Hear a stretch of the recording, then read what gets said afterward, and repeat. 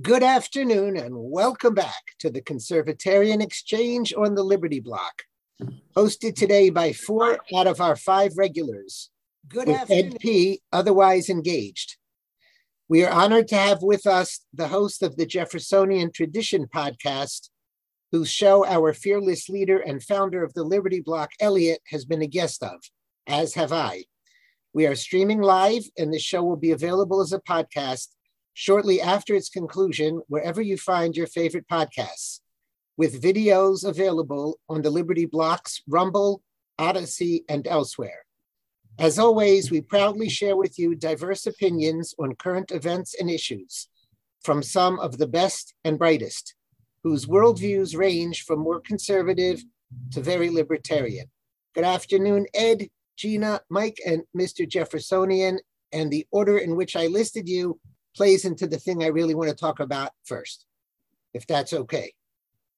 Okay, welcome everybody. Good to see everyone. Hey guys. Okay, we rarely share clips, but a Jewish expression came to mind, which sounds a little bit better in Jewish, but I don't speak Jewish, which basically says, if something hurts, you scream, and there's nothing you could do about it. So I'm sure pretty much everybody's heard this clip, but I got to play it. And I got to see your faces when I play it, and then I got to hear your reactions. Thank you. Can you provide a definition for the word woman? Can I provide a definition? No. Yeah. I can't. You can? Not in this context. So I'm not a biologist. The meaning of the word woman is so unclear and controversial that you can't give me a definition? Senator, in my work as a judge, what I do is I address disputes. If there's a dispute about a definition, people make arguments, and I look at the law and I decide. So I'm not. The fact that you can't give me a straight answer about something as fundamental as what a woman is underscores the dangers of the kind of progressive education that we are hearing about. I assume everybody in America has heard that clip already? Yes. Marsha Blackburn and Katonji. Gina, do you want to give your professional, personal opinion on what a woman I do. Well, law? I mean, it's pretty simple. If you don't have to worry that you were ever pregnant, if you don't have to worry about bleeding through a pad or any of that stuff, you're not a flippin' woman. Like, this is just absolutely insane. Insane. If you got to worry about not wearing white after Labor Day or, having an accident, you're not a flipping woman. Like, this is just insane. And good for Marsha Blackburn. Like, good for her. Ed? Just out of curiosity, Gina, what does the word flippin' mean? You know what it means. I don't say that word. Get out of here. I just had to tease you a little bit. I know you did. I heard Marsha Blackburn ask that, and I heard her answer there, or her follow-up. I would have preferred, instead of saying this is the danger of progressive education, I would have preferred if she had said, if you don't know what a woman is, you are not qualified to sit on the Supreme Court, and you have lost. Amen. That's what she should have said, and that's what every Republican should say to her. Everyone who questions her should ask that question, and if she can't answer it or won't answer it, they should just say, you have one last chance for me to even consider voting for you. And if you can't answer this, then you're going to get a no from me. That's what they should do. So what's kind of sad, I mean, first of all, since Biden picked her because she was a woman, that makes trouble for that. But what's sad is we can't name any Democrat that may give a hoot about what she said, right? Of course not. Well, Joe Manchin has been kind of a voice of reason in the Democratic camp, so maybe some hope there. Has he said anything about which way he's going? Not that I've read or heard. Aren't they still short a senator? I've heard that, Murkowski and her ilk will probably vote Republican. But just the fact is, so let's say it's 49 Democrat senators. Are they all that insane? I mean, we have just gone so far off the deep end. Well, did you hear Mazie Hirono, for example? Like, she called out that it is 100% affirmative action that is getting her into this place, but she used different words to say that it is affirmative action, but not affirmative action, that they're using affirmative action. Like, it was this roundabout thing. Like, they're just crazy. Well, You if you think it can't got call a lost in the woman- passage of time? Oh gosh, 30 seconds. Yes, the passage of time is very important when it comes to the passage of time. Exactly. Yeah, Jen Psaki. Oh God, what these that's the people whole are point of this leading the free exercise. world. That's the whole point of this exercise. Words don't mean what they actually mean. Well, no, because they can just tell Webster to change them within 15 minutes of making a statement like they've done before, and boom, your dictionary has changed. Words have their own identity too. They can be anything that they want at any given time. Mm-hmm. So I'm going to channel Ed Maslish for a second. I think he's taught me that that's done on purpose to just like confuse us and prove to us that we're dumb or something. You can say More than that. It's not just to confuse us. It's not to prove us that we're dumb. It's designed to humiliate us and to make us do things that we know are not true. It's sort of a play on Voltaire's those who believe in absurdities will commit atrocities. And once they get us believing what our eyes don't tell us is not true, they can get us to do whatever they want us to do. I mean, if we can't say no to this, why are we going to say no to, putting people in concentration camps? We can't. I don't know that they're winning this battle per se, though. I mean, first of all, I give credit to DeSantis for what he's doing, what he did with the female swimmer, acknowledging her as the winner, and not the whatever that person's name is, Leah. So, William, his name is William. I just don't think that most people are buying into this nonsense, and they realize that it is just utterly insane what's going on. When they see somebody who is so clearly a man, who's basically a foot and a half taller than the other swimmer that he's racing against and beating them by, ridiculous times, I don't think anybody takes that seriously. So you saw that one of the networks supposedly photoshopped him a little bit to look a little bit more female, which again just spins my head. So, yeah, no matter how much they Photoshop him, no matter what, he's one of the ugliest females I've ever seen. So that's not going to change. Oh my God, that's so beauteous or whatever they call it. I mean, you quoted that thing, people who believe absurdities will commit atrocities. Yep. Does that really follow? I think so. Is that historical, empirical, or is there like a logical?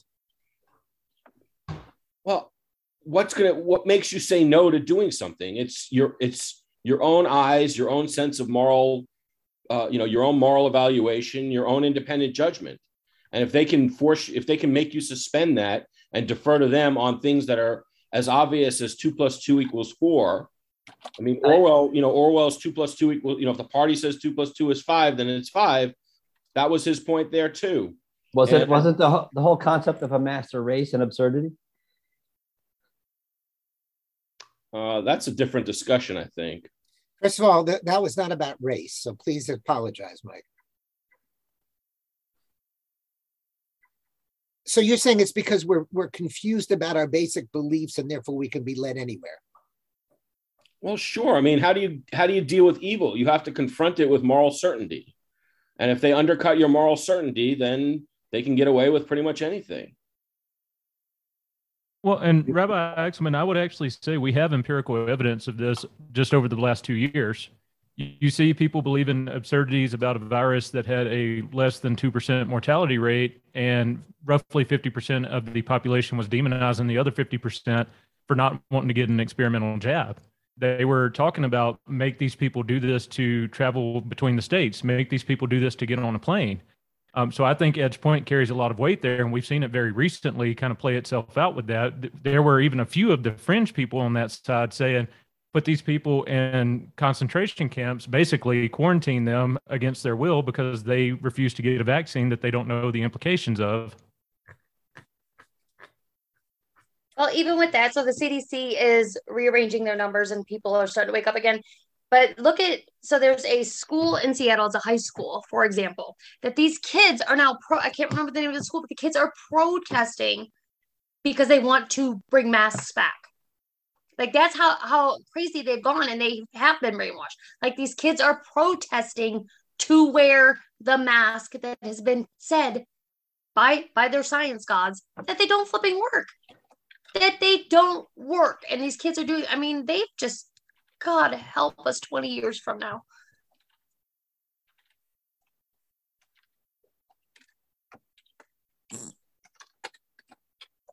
Okay, everybody was convinced by that, I assume. Mm-hmm. In New York, we're celebrating the mayor because as of April 4th, 4-year-old kids and under won't need to wear masks, and we're supposed to celebrate this or something. Where is that in New York there? The city. Woohoo. Go ahead. What's there to say about it? I mean, the science is clear. I mean, and forgetting about the science, I mean, that's, my objection the whole time is, even if the science were in favor of masks, we don't live in a dictatorship of scientists. We still have the freedom to choose, and it's our bodies. And if we want to take the chance of contracting a contagious disease, that's our business. And it's not the government's business to tell us we can't. And if we want to live a dangerous lifestyle, whether it's riding motorcycles or smoking or drinking or a whole host of other things, it's not for the government to tell us that we can't do it. I mean, at most, the government can give us information about it, but given the way that they've been lying about things, I'm not even comfortable with them giving us information about things. Okay, Ed, what is your opinion about this thing? Should we know her LSATs? Is that relevant, irrelevant? Is it just posturing? It's relevant when you look at the proctology exam they gave to Brett Kavanaugh. I mean, if Brett Kavanaugh's entire life had to be dissected, literally day by day, hour by hour, going back to high school, and whether he, how he was as a horny frat boy, then darn right, we have a right to know what her LSAT scores were.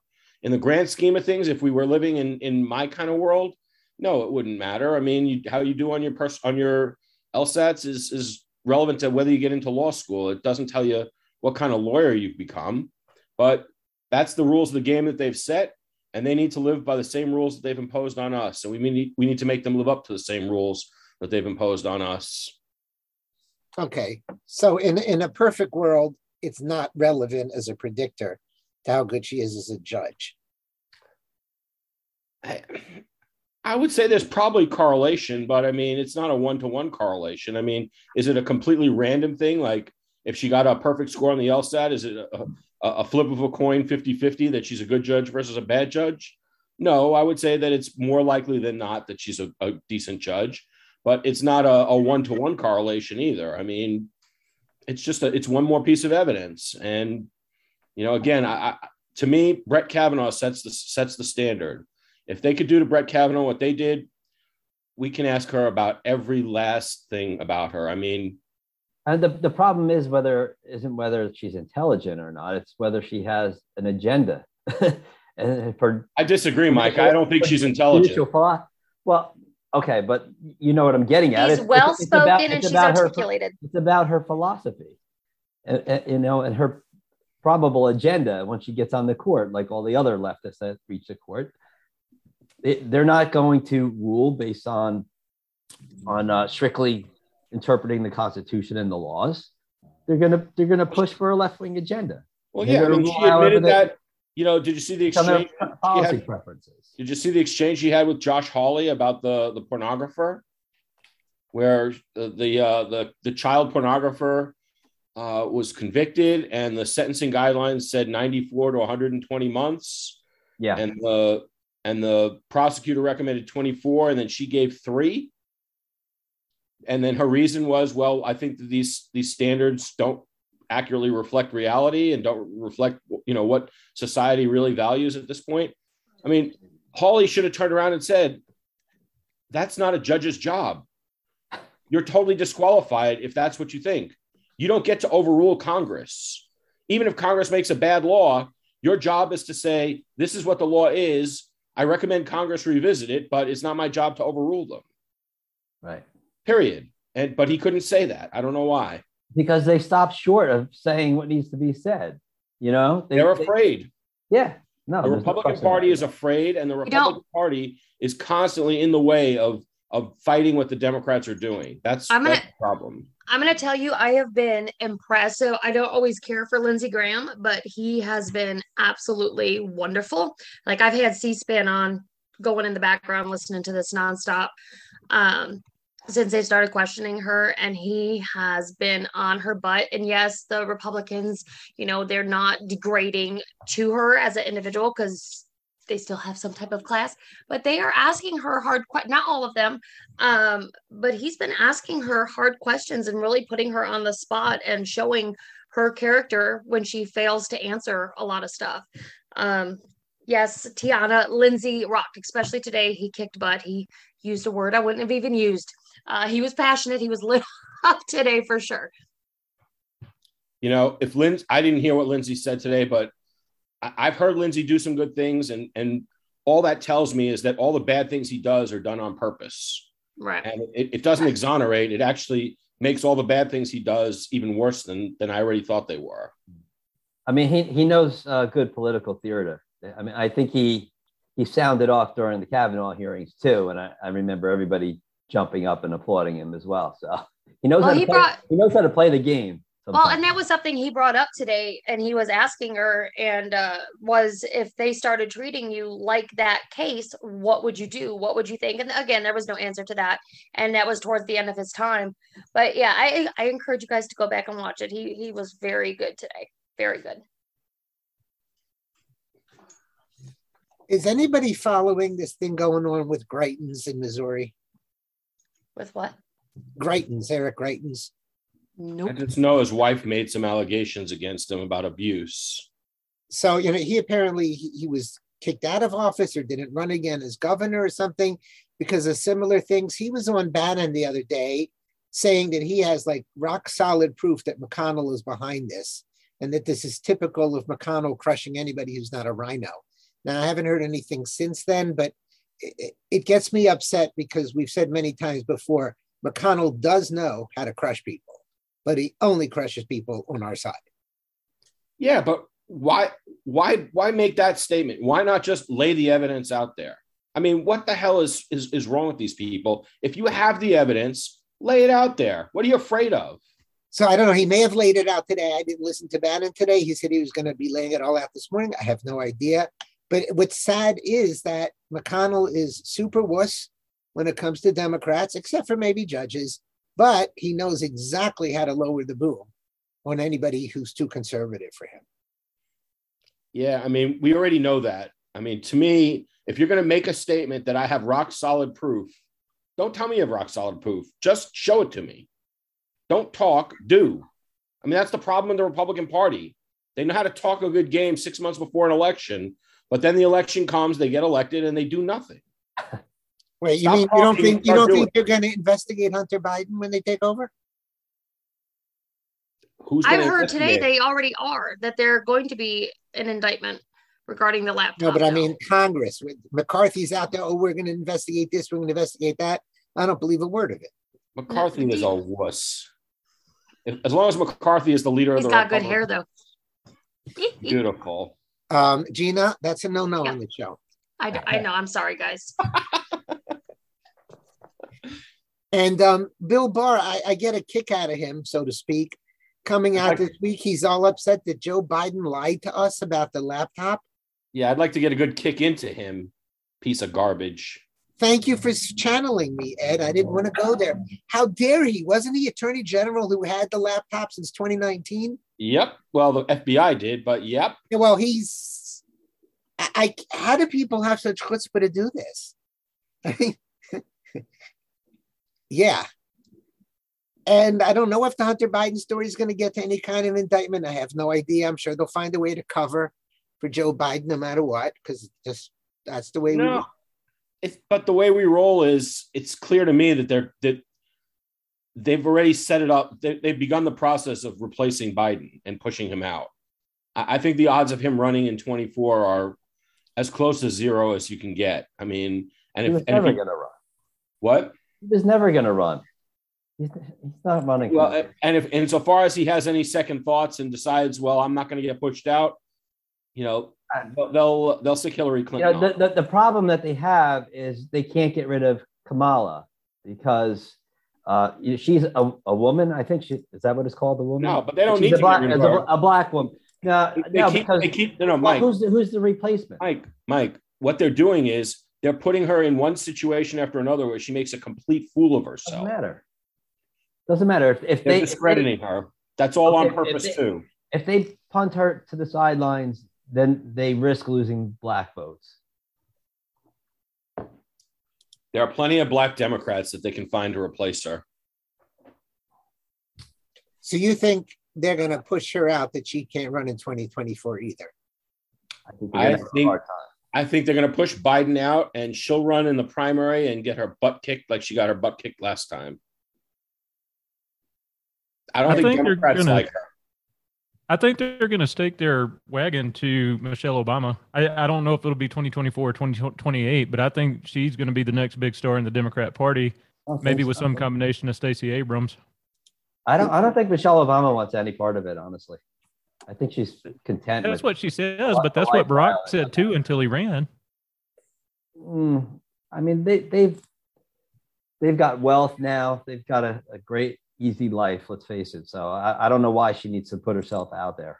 Mike, I agree with you. She's probably got a better chance of Hillary trying to make a comeback. I agree with you, Mike, except for they do dangle her name here and there, and they say Obama wants power. I also see it. Obama's lazy, and why would he want the job?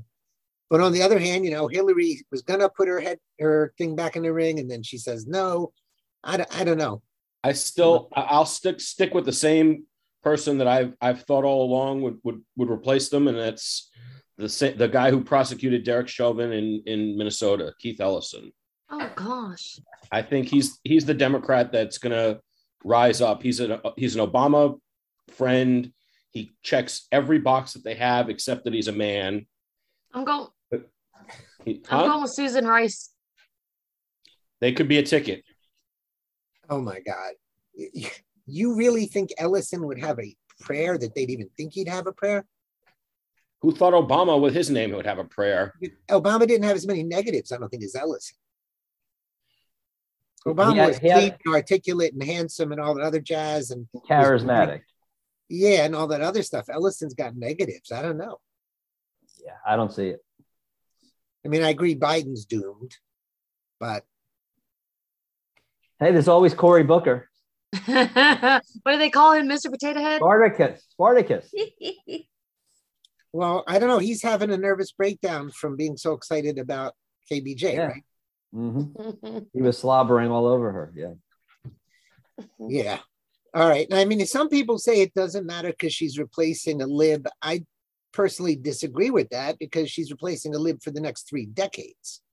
And I think it isn't a no big deal thing. But you mean Jackson? Yeah. You're talking about the Supreme Court nominee now. Yeah. I mean, it's not a good thing. And, we get a tiny bit of a scare this week with Thomas being sick. I mean, God forbid something happens to him during Biden's presidency and everything's gone. That's how I look at it. They given an update on his health? Because I know he was in there for flu-like symptoms and infection. Has there been any more information since then? Not sure. I haven't heard anything, but okay. Just to try and assuage Steve a little bit, the court doesn't save us anyhow. Yes, Clarence is the best that we have, and he's not just the best on the court, but one of the best on our side, period. But the court doesn't save us. So, no, I don't want anything to happen to him. I hope he lives another 30 years and stays on the court the whole time. But the court doesn't save us. And the sooner we realize that nobody's coming to save us and that we have to save ourselves, the better off we're going to be. Yeah, well, we can go or not go into how we saving ourselves. Are we saving the country or saving a few states? And that's my overarching issue, as you guys know. Maybe I can identify real quick as Superman and just save the world. Just saying. Go for it. Dun, da, da, da. All right. Okay. I will cede my time to whoever has a burning issue, because I don't have one that's burning more than any other one. Burning issue. Well, I've got 2 that I want to discuss. One is, I don't know if you guys saw, but there are some polls that came out this week that show that people who are unvaccinated are far less likely to support intervention in Russia, Ukraine than people who are vaccinated. And, the first time I saw those polls, I thought, oh, this is almost like a spoof. This doesn't mean anything. But then I thought about it, and I think it actually is very relevant, because I think that the unvaccinated people are the people who don't trust our government, and the vaccinated people are the ones who do trust the government. And I think that's why there's such a big divide there. And I think it's a really interesting, I don't know, factoid that came out this week. Well, I think that ties into what you've been saying for a long time now, that's the whole purge of the military and the police, is to get out the conservatives by calling them unvaccinated. Right. Well, yes, but I don't think this was a military poll. This was a general population poll. No, but but I'm saying it's a general way of splitting the mice from the men. This vaccination has done an interesting job of showing us who's on which side, and then the poll makes sense. Who conducted the poll? I don't recall. One of the mainstream outlets, or? I don't know. I didn't read the scientific, I didn't read the methodology of the poll. I just saw the news stories about it and thought it was something we were going to discuss today. I thought it was interesting. Well, it's interesting in and of itself that they would cut the data that way and present that to the public. That polls are usually ways to make news, right? They use it for a reason. And to present that, to me, that's just another way of them trying to attack people who are anti-vaxxers or whatever, and make them seem like loons. How could you not be, for doing something against big bad Putin? I have to be skeptical that there was an agenda there that they would, the reason they're skeptical of doing something against Putin is they don't trust our government. I mean, that's why I'm not in favor. No, I'm not saying you're wrong about that, but I'm trying to say that the pollster probably had an agenda putting it out there, trying to make people who are unvaccinated seem like the crazies again, right? Because you're not supporting opposing Putin, right? We're all Russian assets. To me, there has to be a reason why they would release the data of the poll and say, here's what vaccinated and unvaccinated people have to say. Don't you think? Maybe. I mean, I guess it depends on who released the poll. I didn't, that would be, I probably should have found that out before I brought the story up, but I don't remember who did the poll. Right. Right. Well, simply stated, it's hard to believe they did the poll and released the poll to make unvaccinated look good. So. Yeah. No. But to me, I think it does. But obviously. It shows that, the people who are unvaccinated it's not just a single issue. We think our government is lying to us, and we don't just blindly support it. Right. And I think that's a good positive thing. Okay, so let me go back a few decades. I know everybody's a little bit younger than I am, but did you feel this untrusting of the government 30 years ago? I didn't feel this untrusting of the government 30 months ago. No. I felt a certain way, and this was only from me working with DHS, seeing certain things that were very untruthful being put on the news versus like while I was standing right there type thing. So I haven't trusted the government probably in the last 12, 15 years, but boy, has it increased, like Ed said, the last 30 months. Holy crap. I mean, the damage to some of our institutions over just the past couple of years, it'd be hard not to have lost trust, whether it's the CDC and all that, the COVID. But you see how much they're changing their numbers as of like the last 2 days? Now the CDC is putting out stuff saying, well, for 18 to 49-year-olds, the vaccine actually didn't work and it didn't protect whatsoever. And now you people that are vaccinated, because it came out of Stanford, all y'all that went and got vaccinated are less likely to be protected from the new strains that are coming out. It's like, God. Well, they've been hiding all that data for a year and a half or more. So why are they putting it out now is my question. Like right now, what is the point? Is it just to distract from, to take away from something? Because now they've dropped from the million number to 900,000 some deaths. Like, why now? The answer is that they're moving on to the next crisis. That's why. Yeah. And they want to just, come clean on what's going on with COVID, and the next crisis is right around the corner. Right. And that leads into the second story I was going to mention. But before I get to it, Steve, I just, something I've been thinking about, just not just in the last couple of minutes during this discussion, but really in the last week and couple of weeks. You've talked about, whether our government is any better than these really evil governments. And, with the level of lying that's gone on for COVID, for the level of lying that's gone on about Ukraine. Over the weekend, it was revealed that Zelensky banned, I think, 11 political parties. I wrote that article, right when this all started, that, Ukraine is being portrayed as this budding Jeffersonian democracy, and it's not.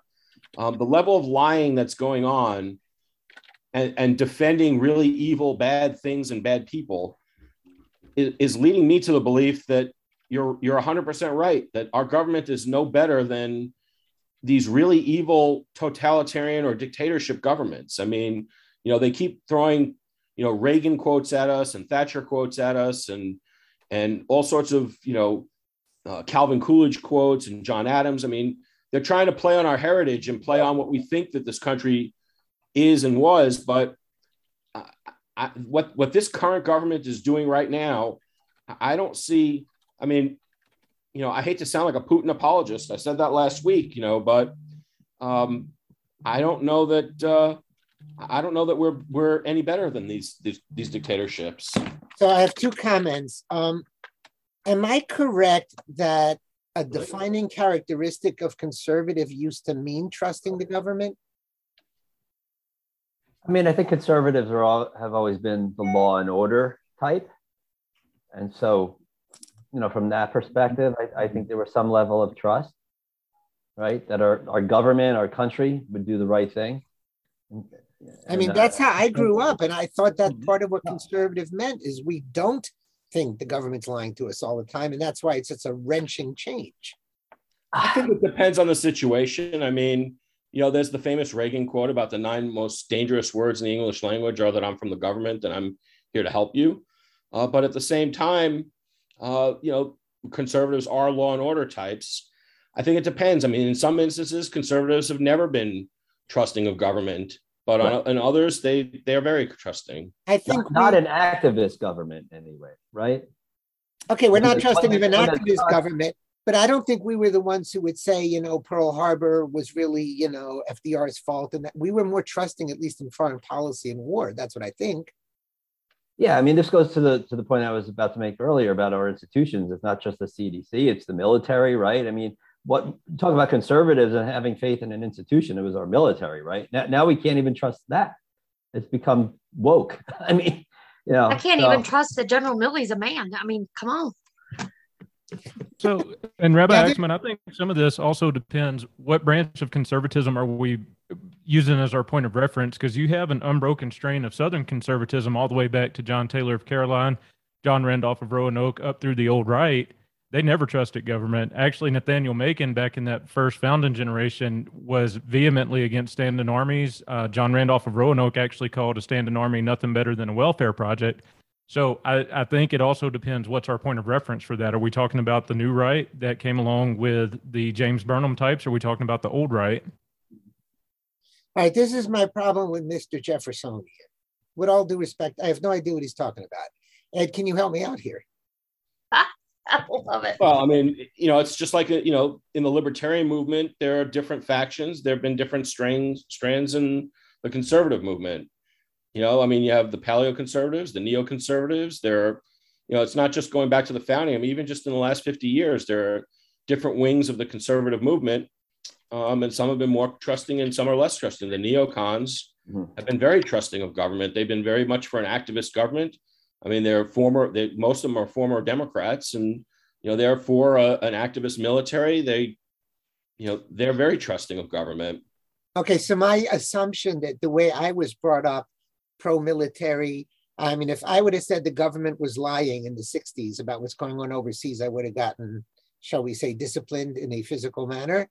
What I hear Mr. Jeffersonian saying is that didn't necessarily mark a conservative at another point in our history. That's correct, because with John Randolph of Roanoke specifically, he was literally he was a congressman during Jefferson's presidential terms and on up into the late 1820s. But he stood on the Senate floor, or I'm sorry, on the congressional floor, and said, "Look, this is nothing better than welfare." They were talking about passing a military bill to increase the number of peacetime troops. He said, "This is nothing better than a welfare program." Now, he was excoriated for that. People hated him after he said that, but there was a small faction of the old Republicans who supported him. Nathaniel Macon, John Taylor of Caroline being two of them. Then a little bit later on, you get, I think his name was William Branch Giles. You get a couple of people all throughout American history who really strongly represent that old conservative frame of thought that prior to that kind of descended from the English Whig tradition of you don't want to give governmental authority, the power of a military, especially if you combine that with the power of taxation. So that's where, when you get up into like the 40s and especially the 1950s, when you have the neocons kind of starting to take over the Republican movement, you see a really, really radical shift in Republican thought processes. James Burnham, he was great. If you ever read his book, The Managerial Revolution, he predicted where we would be economically. But on other things, he was very problematic. He was the father of neoconservatism in some ways. Okay, if I were to put myself down, is my belief system merely a product of being anti-meathead? I'm not sure everybody knows who Meathead was. Oh, that's probably better that they don't. But what was his name on All Family? And in other words, was I raised in a time where in order to oppose Meathead, I had to believe in the government, that they weren't lying to me? I don't know. I'm not catching the reference. Meathead, All in the Family, the son-in-law, the anti-war. Okay. Oh, okay. Archie's son, Archie Bunker. Okay. Yes. Archie Bunker. Okay, Mike Stivic. Mike Stivic. Whatever. In other words, am I just a product of that? I think that's just a sign of how much things have changed, right? You go back 50 years and that whole Woodstock era movement, anti-war and anti-being in Vietnam, totally distrusting the man, the government. And now I think there's been a little bit of a role reversal. Well, very much so. That's why I'm wondering, was I a product of that time? Because now I'm much less trusting and I sound more like Meathead, which is not how I want to sound. My second comment I wanted to make, Ed, when I heard that Ukraine is cracking down on all of its opponents, and again, my visceral conservative, red, white, and blue-blooded American reaction is, thank God we would never do that here. And then I quickly remembered 2 years of Corona fascism and the J6ers and my friends, the New Hampshire Six that were arrested, last March, et cetera, et cetera. And I'm like, wait a minute, we do that here. And that's also very disturbing. Did you guys see that Belarus gave asylum status to one of the J6ers? I'm sorry, they gave what? They gave one of the January 6th rioters, treasonous, whatever, I don't know, insurrectionists, whatever you want to call them at this point. They granted him asylum because he fled straight over to Belarus. Free? I just thought that was an offer. Okay. No, they've given it to him. Wow. That's nuts that people are having to flee the United States. Like, oh my goodness. Well, if you look at what's going on in Russia, they're kicking out Disney, they're kicking out MasterCard, they're kicking out Visa, they're kicking out Facebook. They need to kick out Disney. They're so sick. In a few years, it might not be such a bad place to go. They're getting rid of all the junk food, all of the crap that's rotting everybody's minds. Like, they're doing the country a favor. They really are. That's not what I heard. I heard they're emulating McDonald's with their own brand and just stealing all the intellectual property. I don't know. I know there was an issue because one of the guys wanted to close his Burger King down. One of the franchisees had to have the Whopper. Down with the king, huh? Exactly. They couldn't have it their way. But ooh, very good. Yeah, see? Steven, you didn't laugh at that. What the heck, dude? That was a good one. Okay. Mike, is there an issue burning in your heart?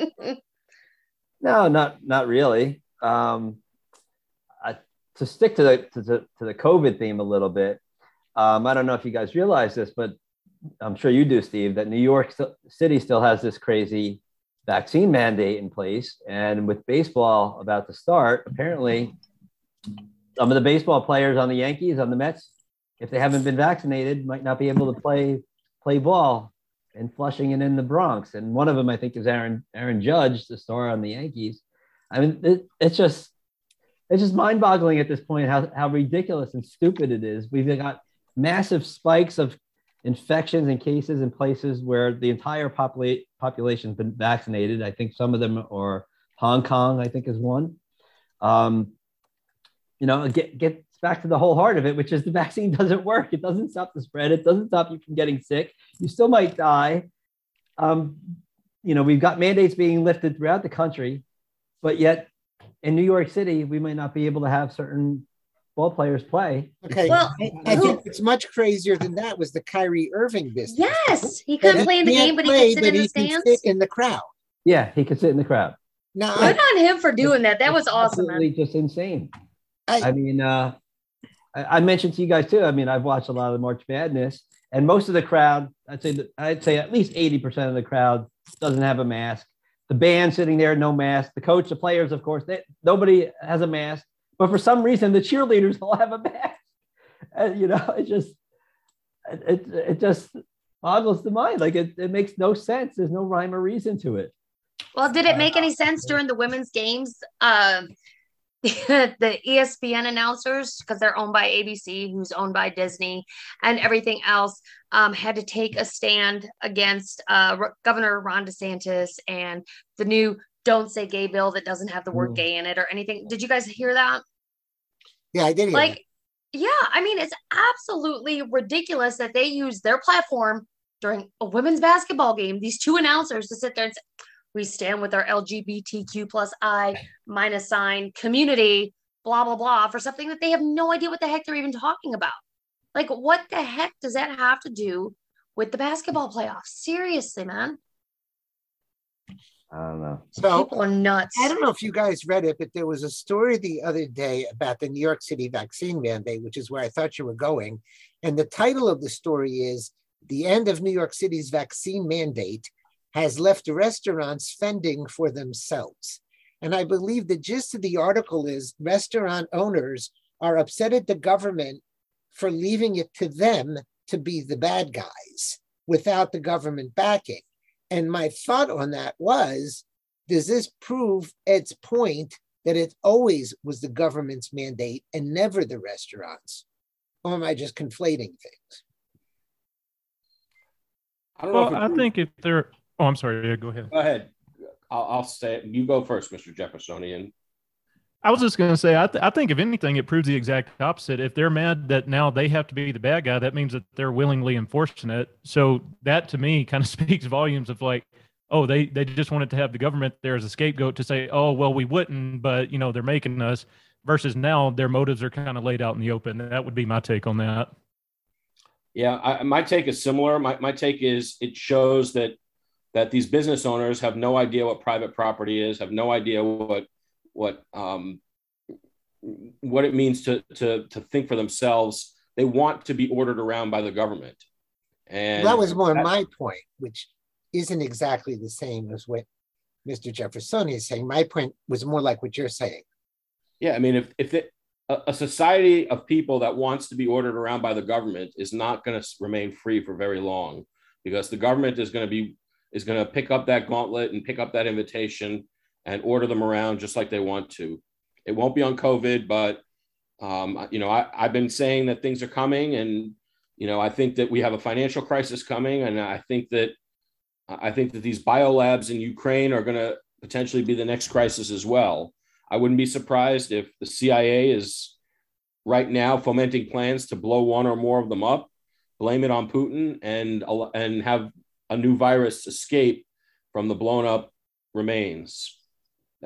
So I don't think that this is an indication that this is that the business owners were heroically resisting and the government was forcing it on them. I think it's almost the exact opposite. The business owners are showing that they're not real capitalists. They're just profiteers trying to make money on the destruction of our society. That's what it shows me. I mean, I'm not quite sure why people want to go into a restaurant that doesn't want them in there without masks, but. Again, there's still no rhyme or reason to it, because I think even my local library, I don't have to wear the mask now. But if I go to the dentist with my kid or something like that, they want you still to wear a mask. Wearing a mask at the dentist drives me about as nuts as anything. It's all nuts. I told the ladies the other day, and at this when we were at our breakfast, or one of the breakfasts, whatever. But I had asked them, I said, is your owner's making you guys wear the mask? Or are you just wanting to? And they said, oh no, he's still making us wear them. And these were the waitresses. I was like, well, they've just lost all my business. I'm not going back if they're forcing that on you guys. It's way past done. I will not give you another dime. Why don't we ask our new participant, Michael, what he thinks about all this? Michael, can you hear us? Yes, I'm here. Can you hear me? Oh, is that Michael? Is that Michael Nash? Yes. Oh gosh, I recognize that voice. What's up, dude? No, Michael Nash. My name is Michael Lavoie. I'm a contractor in North Carolina. Oh man, edge contractor right now. I really I don't like what's going on. I don't see anything that's actually being resolved with these masks or anything that's taken place in the United States besides just fear mongering and just seeing who's going to obey and who's not going to obey. The masks don't work. It's proven that it doesn't work. It actually makes us sicker, especially with these kids that it doesn't even affect. And it's amazing that we went from 850,000 cases a month to 32,000 cases a month just overnight since this war started. So it's just nothing but their bull crap just to let us fall into their own aspect of what we need to listen to, what we need to hear, and what we need to obey. It's just driving me nuts. And I mean, I hate to say it, I'm part of the worst generation that has ever walked foot on this planet, because common sense is literally out the door for everybody that has been pretty much born past 85. And it's sad because you can get these college kids that, oh, I went to Harvard, I went to Yale, I went to here, I went to there. And yet they think that, Trump's son killed a triceratops in Africa, and they have no idea. And it's just a joke what's going on. Everybody's sheep, and it's sad, and we're just falling into the game. I think we've got to save the Triceratops movement ready to start. I'm impressed somebody can pronounce it. So. Well, another story from this week, I think, is it's a continuing story of the de-dollarization of the world. Various countries, including Russia, or I saw a story today where Russia is starting to demand payment for its natural gas and oil in rubles instead of euros, in order to try and prop up the value of the ruble. I saw some of the petro contracts, they're talking about selling oil not in dollars but in the Chinese currency. I saw a couple of countries. I've seen that as well. What's that? I read about that as well. Yeah. And I think that, I've been saying that I think the Ukraine war and the inflation that are accompanying it, I think that the sanctions that are being put on Russia are really aimed at us. And I think that we are seeing a coordinated attack on the dollar and on the world banking system, but particularly the U.S. banking system. And I think it's going to come to a head sooner rather than later. I think it's going to be in the next couple of months. I mean, well, what's a better scenario if you can actually use your own war tactics when there's something else going on in another country? What's a better way to be like, okay, let's see if it works on their people, and if it does, then it should work on ours as well. Yeah. Well, the biggest war on the dollar is coming from within, not from without, though, right? It's from the Fed. No, I think it's coming from all over, because the dollar is the reserve currency. What that means is that foreigners are willing to hold dollars. Mm-hmm. And when the dollar is no longer the world's reserve currency, foreigners are no longer going to be willing to hold those dollars. So what are they going to do? They're going to send them back to the US. They're going to say, we don't want dollars anymore. We want gold. We want euros. We want Chinese yuan. We want something else. And if you think we have inflation problems now, if you think that we've got an attack on the dollar right now, just wait until foreigners start repatriating their dollars and saying, you know what? The dollar is no longer the world's reserve currency. It's not going to happen in a day or on a particular press conference. It's just going to happen gradually and then suddenly as foreigners continue to repatriate their dollars, and every dollar that gets repatriated leads to a further increase in inflation here. And that's coming. I mean, the Biden administration admitted this week that inflation is going to be very high for at least a year. So I think they know it's coming. They don't know what to do about it. If it were only a year, I'd be shocked and happy. I heard one of them said 3 years, but I'm not sure who that was. I don't think we can last that long with sustained high inflation. I think the dollar is going to collapse. I don't think the dollar can sustain that level of pressure for 3 years. I don't think it can sustain that level of pressure for more than a couple of months. So, Ed, I have a follow-up question to that. Have you been seeing the articles talking about banks don't really need the excess capital, so they're not going to raise their rates even though consumer rates are going up? That banks don't need what capital? They don't need the excess capital. So basically, they don't need the reserves now. They're saying they're too flush with cash because of all the printing. So I think that's going to greatly exacerbate the inflation problem, because banks, when they raise their depositor rates, obviously they act as an incentive to kind of siphon money out of circulation. If that check is not there, how much worse is it going to be, do you think? Well, why do you think that raising rates, what's your hypothesis, that they're going to raise rates or not raise rates? No, banks are openly saying, they're saying, look, we're too flush with cash from all the stimulus money. We are not going to raise CD rates. We're not going to raise depositor rates like savings accounts, all that stuff. So if they're not going to give people an incentive to take money out of circulation and kind of function as a quasi branch of government to that extent, how much worse do you think that's going to make the inflation problem? I think it's going to make it a lot worse, because people are just going to spend it as soon as they get it and increase the velocity. Right. Well, exactly. Sure. It's going to increase the velocity of spending.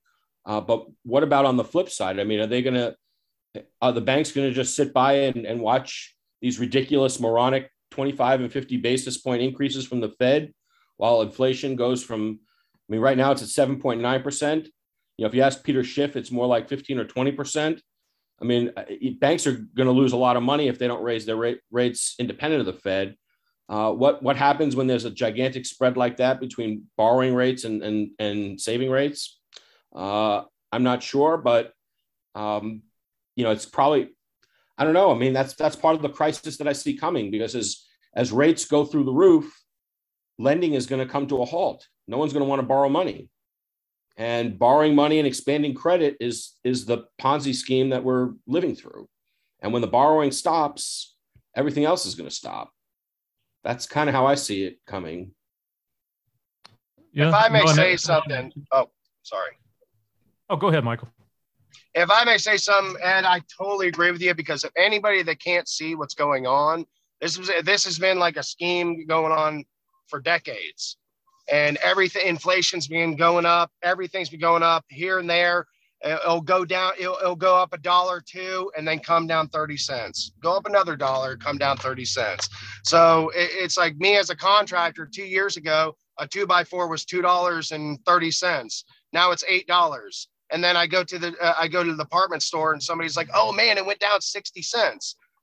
And they're so happy about it, but yet it's not what it used to be. And this is the same scheme. It's everything that just keeps on playing and playing and playing just to crash the dollar, because one, especially with cryptocurrency or anything, what they're trying to go to the digital dollar is one, a lot of cryptocurrency, especially Bitcoin, they really can't track because it can be mined and everything like that. And they want their money. Everything's about money. It's nothing about greed. It's just about, it's all about greed and just money, money, money, money, money. And they can't tax it. They can't find it. So why not be able to go interlock you, get you tied into this to where you are literally tracked on every single thing that you do, and there's no way out of it. Our money that we've been spending, our dollar hasn't been, we don't even have enough gold to even cover our money that we're printing. We're printing it at such a fast rate, like it's pretty much just paper. Like it's literally notebook paper, and it's sad because a lot of people don't realize it. A lot of people don't see it. And it's getting pathetic to the point where it's literally brainwashing so many people. They're like, oh man, I have this. It's a sad aspect, but a lot of people need to wake up because it's going to come crashing down, and it's going to be a very, very crash, and it's going to be, it's not going to be a recession. Like me and my wife had a big argument about this. She's like, oh my God, we're going to go in another recession. I was like, no, this is going to be a depression. And there's a major, major difference between both.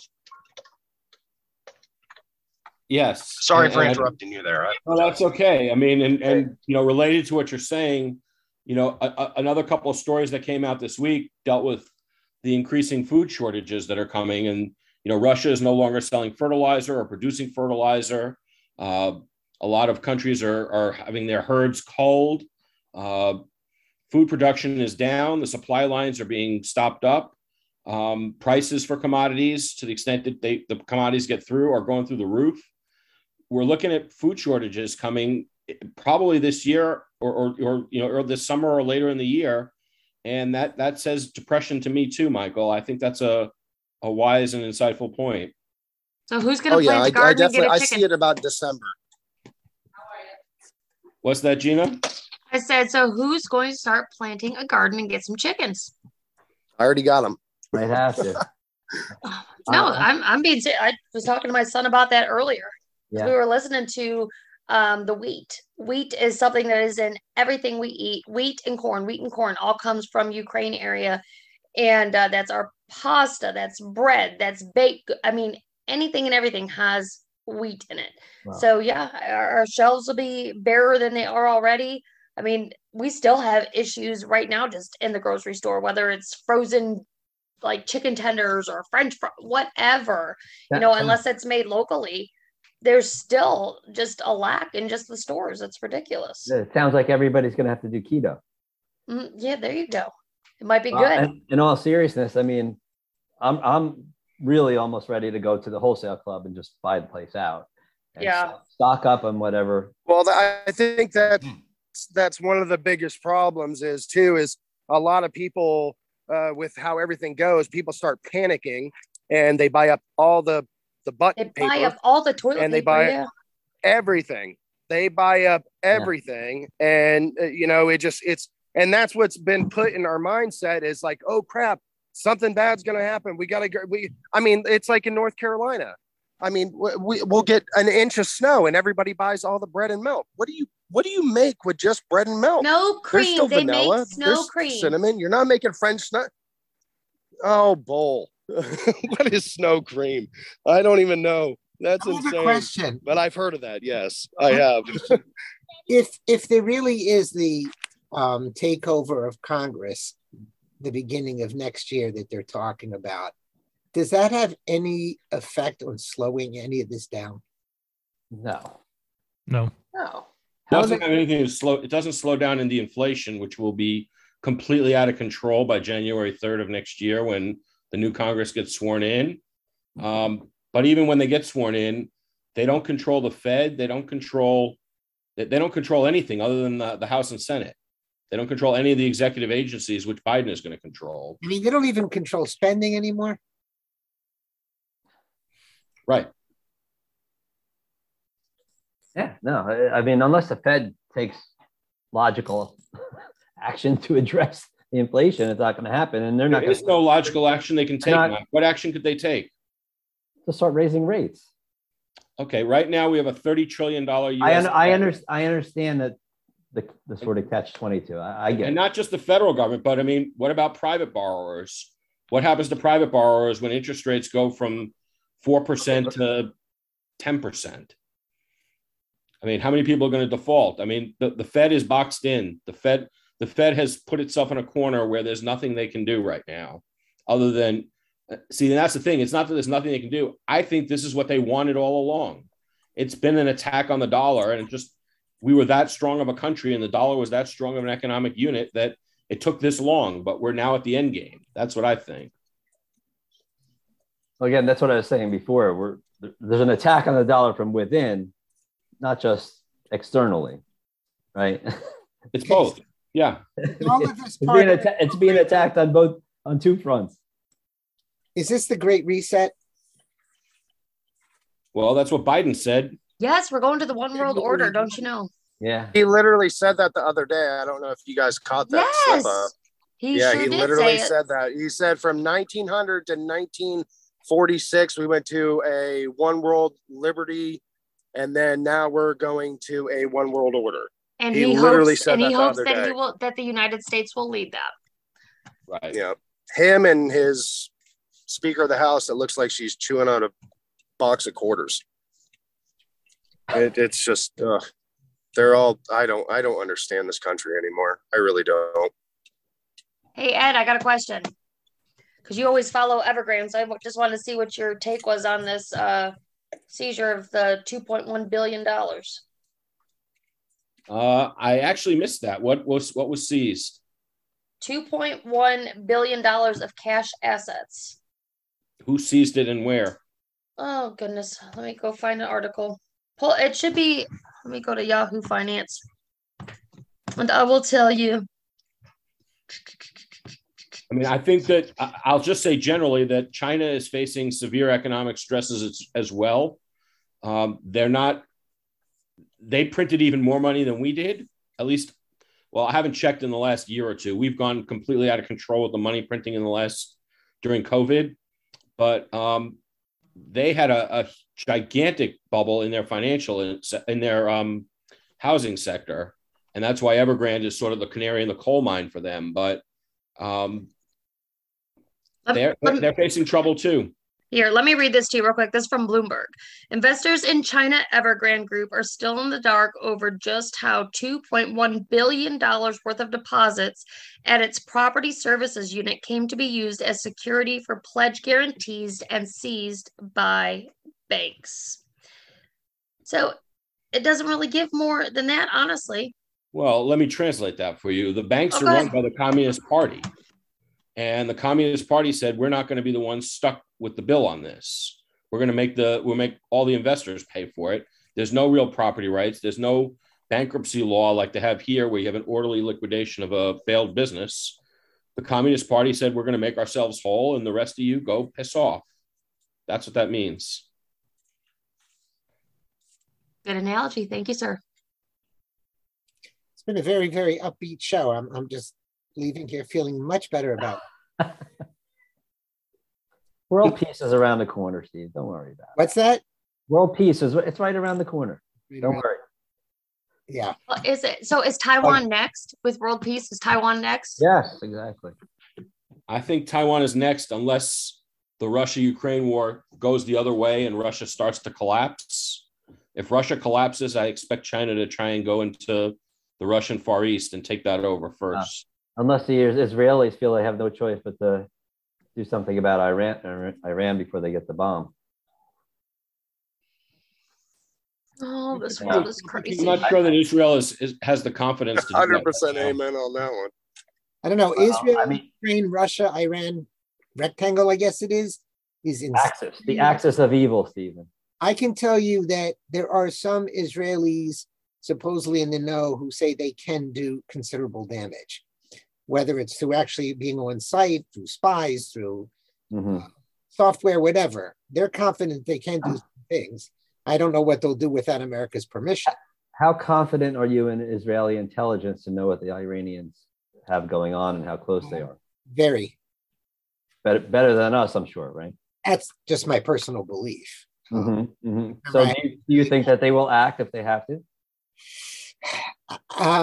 Part of me says yes. Part of me says Israelis do nothing without permission from the American government. Yeah. It's going to be really, really hard to get. And Israeli politics is so complicated with Netanyahu out, and he's the only one with half a brain, even though he doesn't believe what he says.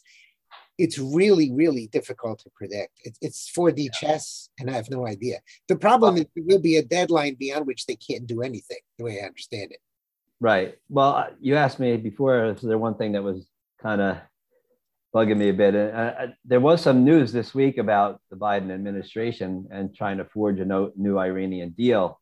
What's interesting is even a lot of Democrats balked at that and have been telling them to stop it because of everything else that's going on with Russia and Ukraine right now. Just the whole look of it from a PR point of view is not good. But I mean, clearly the Biden administration was trying to do what the Obama administration had done before when it came to the Iran deal. And I don't see that as anything but total capitulation, just allowing them to buy whatever time that they need to get the bomb. And I think I mentioned even on the podcast before, I mean, not to, play down what's happening in Ukraine and with Russia, and obviously something could go really wrong there. I worry a great deal, maybe even more, about the Iranians getting nukes, because to me they're crazier than Putin. They're crazier than the Chinese. I think the Chinese want to, I think they want to be seen as the world's leader. I don't know that they want war. I think economically they want to be a powerhouse. But I think when you're talking about the mullahs in Iran, I just think they're totally insane, and I don't know what the hell they'll do if they're shielded by having the bomb. I agree with you. When there's religion involved, there are a lot less barriers to doing ridiculous, unpredictable, horrible things. Right. Right, yeah. I probably told you this. I used to live in Northeast Jerusalem, and probably 5 to 10 miles away from the old city. And I always told myself I'm in the safest place in the entire world, because no Arab will ever bomb the old city of Jerusalem. That's where all their holy places are. And then someone told me, you are really stupid. They have no problem killing every Arab in Israel, blowing up all of their holy places. And that, to me, was a big wake-up moment. So yeah, what Iran would do, what wouldn't they do? Right. And at a minimum, it totally gives them free rein to export terror everywhere. Not that they're not doing it already, but there'll be no balance. There'll be no recourse. No balance at all, other than, which is the other fear that's out there in the ether, is because of Ukraine or more countries going to try and get nukes. If I'm any country that's ever relied on America, I'd be wanting to get some kind of nukes. You got Russia saying out there, we're not against using them if our backs are against the wall, which I thought is the point of having nukes, by the way. I assume we have them because we'd use them if our backs were against the wall. But yeah, it's not going to a good place, and Biden wants them nuked up like Obama did. That's absolutely crazy. Now, from what I'm hearing, I mean, no better than what anybody else is hearing, is that Ukraine is not doing all that badly, stopping Russia from really advancing. My take on that is that it's propaganda, and that the Russians are being more measured in their response than they're being given credit for. They're being portrayed in the news as, raping and pillaging, and, this generation's version of Attila the Hun or Hitler, but in fact they're not. And in fact, to the extent that they've hit some hospitals, it's because Zelensky has put military targets within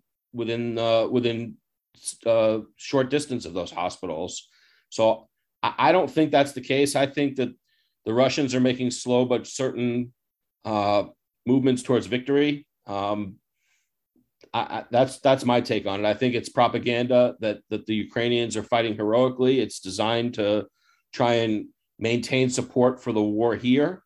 We just sent them $14 billion. Why? I don't know. We don't have $14 billion sitting around. And if we do, I'd certainly like to get in line for some of it. But I think it's propaganda, Steve. I don't think it's true. Mm-hmm. Well, the reason I believe it, partially at least, is it's really, really hard occupying a country that hates you. And I don't see their being there for a long time can end well for them. I don't think all of Ukraine hates the Russians. Some of it does, but not all of it. The west of Ukraine detests the Russians. It's not the east. And I just don't see Kiev and those places. I don't see how Russia can win. Mariupol, maybe. Why? What makes you think that Putin's intention was ever to occupy the country? I mean, to me, that's part of the propaganda.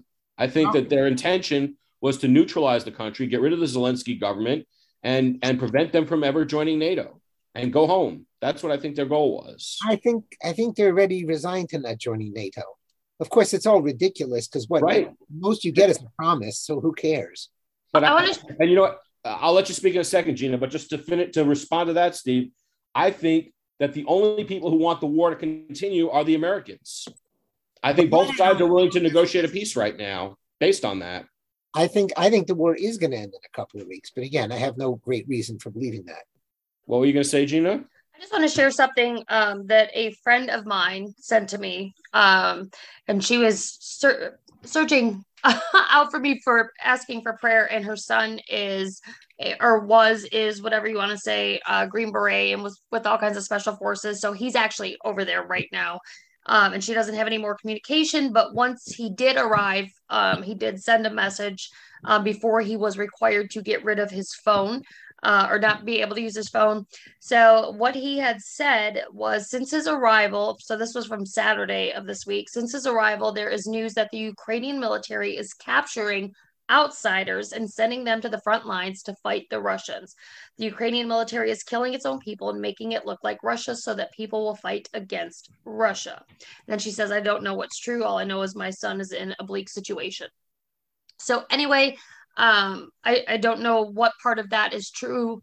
That's just what he's been told now that he's over there, and she has no reason to lie about it. She just is stating exactly what he said. So I think there's a lot going on that's propaganda, and I don't know what to believe anymore.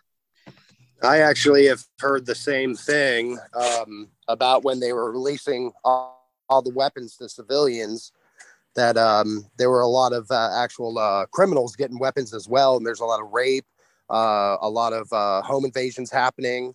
There's a lot of chaos happening over there just because they gave everybody weapons just to help with this war. But the only thing that sickens me is, why do we have to have our nose in everybody's business all the time? Like we're the big brother all the time. Sometimes we just need to sit out and take care of our own country. And this is what drives me nuts. We have thousands of veterans that are homeless and people that can't even survive, but yet we're sending billions of dollars. We have Biden even saying that you're not going to get the billions of dollars if you don't fire the prosecutor against his son. And it happens. Ukraine is nothing but a cesspool.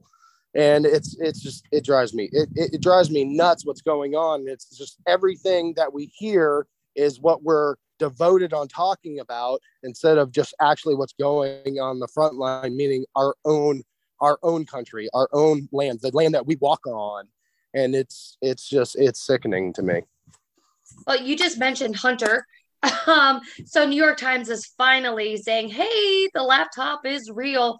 Do you guys think anything's going to come out of that? I know they have talks out, or the word is out, that the DOJ has indictments that are going to be coming forth against Hunter. Has anybody been keeping up with that? I think that's part of the dump Joe Biden movement. That's what I think. It was just time, huh? Well, and I think that's why the FBI didn't act earlier. I think that they were just sitting on this information and waiting for the right time. And when the time comes, we'll get rid of them. I think this has been part of the plan for a long time. I don't think this is something that, they just decided, this weekend or in the last couple of weeks, Biden is too far gone. We got to get rid of him. I think it was always the plan. This was how we're going to get rid of him. Hunter is going to be our ace in the hole. Ed, we're kind of late, but is there a quick answer to who is we? The leaders of the Democrat Party and the people that are pulling the strings on the Democrat Party, the large donors like George Soros and Bill Gates. I think it's the people that are that are trying to do the Great Reset and create a new world order. I think it's those people. Wow. What used to be tinfoil hat. I know. Pretty scary. All right, folks. I've got a whole bunch of them in my closet now. I'm not going to ask if they have Liberty Block logos. Right there. I'm going to give everybody a minute to talk about what they didn't get to talk about before we wrap up. So on the top of my screen is Mr. Jeffersonian. I'll go down my screen. All right. Thank you, Reba. So I was really looking forward to discussing the Christian mission case that's about to, or that has been taking place in Seattle and that the Supreme Court thus far has refused to hear. I think that case is a very interesting highlight of the problem with judicial incorporation. And I think the only right answer is for the Supreme Court to say we don't have authority to hear this. Ed, are you following the case? I am following it. Why do you think that they don't have jurisdiction to hear it, Mr. Jeffersonian? Because it already went through Washington state courts, and Washington state government is only subject to Washington state constitution. The general government has no dog in that fight. It's an internal affair. Well, have you read the 14th Amendment? The 14th Amendment, I mean, I think the 14th Amendment has some, I think that there are some problems with it. And I think whether it's through the incorporation doctrine or just the text of the amendment itself, it clearly intends to subordinate the states to the federal constitution. Whether it was necessary in light of the 13th Amendment banning slavery is a subject I like to argue about. And I think it's a worthwhile discussion. But I think the 14th Amendment makes it pretty clear that no state shall, do a whole bunch of things. And so I don't understand why you don't think that there's jurisdiction for the court to hear it. Maybe the 14th Amendment is unwise and should be amended itself or even repealed if you want to make that argument. But I don't think that they lack jurisdiction. I'm going to counter that with the slaughterhouse cases. There are certain things that the original interpretation of that amendment still said were out of bounds and were solely matters of the state. So my issue with this is that, let's say if the Supreme Court does hear it. Now, right now, conservatives, at least ostensibly, have a majority on the court. But what happens if they vote the other way? What happens if we have some flip-flops on there? Then you're going to nationalize this issue that, as of right now, is only a local issue to the state of Washington and specifically the city of Seattle. So if you have a surprise on the court, you're going to get a bad outcome across the board versus right now we can keep it contained. And if we go with original intent, even in the debates of the 14th Amendment, they said, look, this is only for specified things, primarily protecting the civil rights of African Americans. And then, like I said, with the slaughterhouse cases, that interpretation was upheld. I realize that it's been changed since then, but those are only legal opinions and the states have a right to nullify it. Well, two things. First of all, I think that the whole point of the 14th Amendment actually does federalize a lot of issues. And in that sense, it's sort of inconsistent with the 10th Amendment. But I think that was unwise, but I don't think that the Supreme Court or the federal courts lack jurisdiction. I agree that it's wrong. It's a mistake to federalize those issues, but I think that's what the Constitution says right now. Okay, we're going to have to bring this argument back because this is a fundamental one that I personally would like to learn something about since I know so little about it, but not for the end of the day. And hopefully we'll come back to it. Jeannie, you're next on my list of squares. Well, I guess I would just like to talk about what a loser Bob Chapek is, and Disney. He's the CEO of Disney. So he's a coward. That's all I'm gonna say. He's a coward and he needs to take the L because he's bowed to the woke mob once again. And his LGBTQ plus whatever employees, the group of maybe 100 of all the Disney employees that walked out with their rainbow Mickey buttons and crap. And so now Disney vows to be more LGBTQ friendly. And it's just sickening. It's sickening. I've been done with Disney for years upon years, but I hope people are starting to wake the heck up, especially parents. If you have anything to do with Disney or ESPN or ABC or any of their subsidiaries, get the heck rid of it, man. People are nuts. That's all I got. It was more of a rant. Sorry, but he's my loser of the week. We like rants. Say it again. I'm sorry. I said we like rants. Yes. Yes. Where's Laser when we need him? Right. But I want to tell you. So I showed a picture earlier. Let me tell you about this gentleman. Okay. So they did an interview with a gentleman.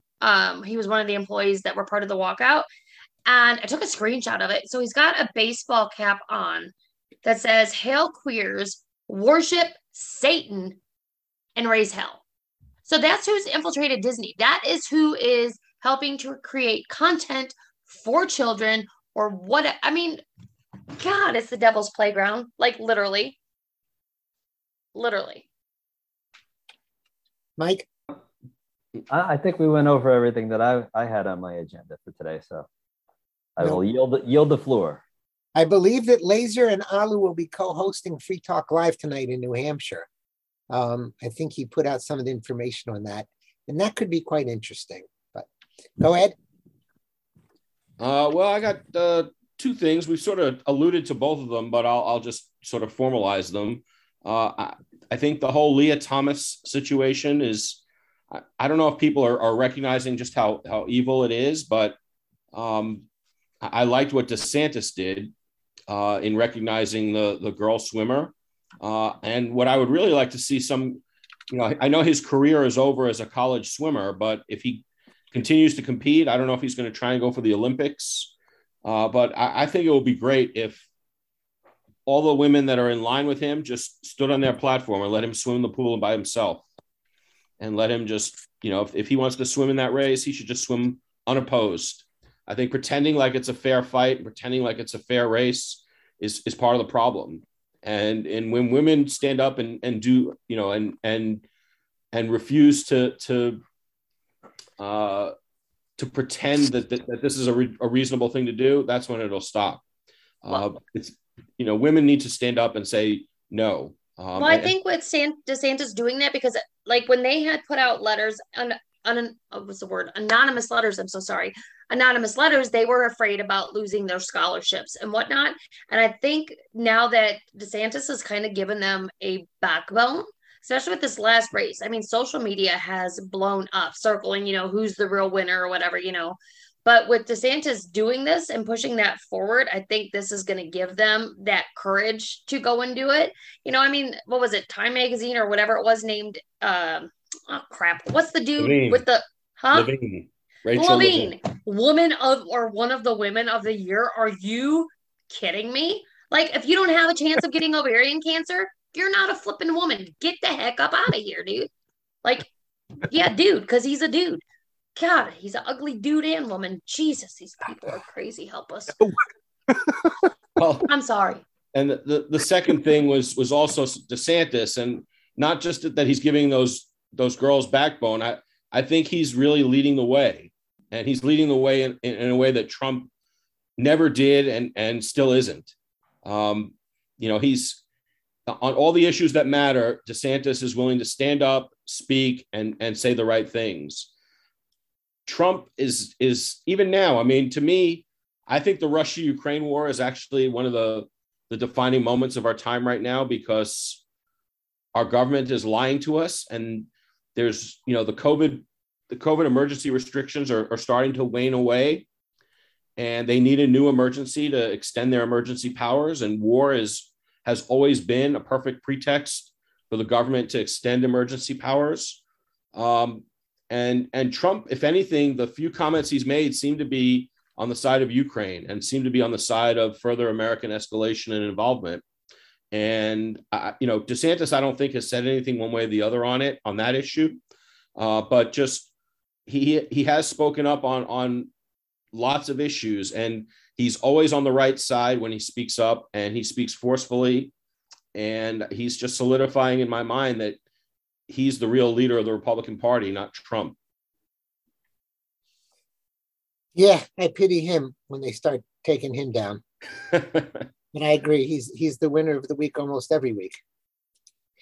Okay, folks, we're going to wrap it up for today. as always, please send feedback on the show to the Conservatarian Exchange at libertyblock.com. We'll be up within about an hour as a podcast, anywhere you like listening to podcasts. Thank everyone for being part of this tonight, and I wish everyone a good evening.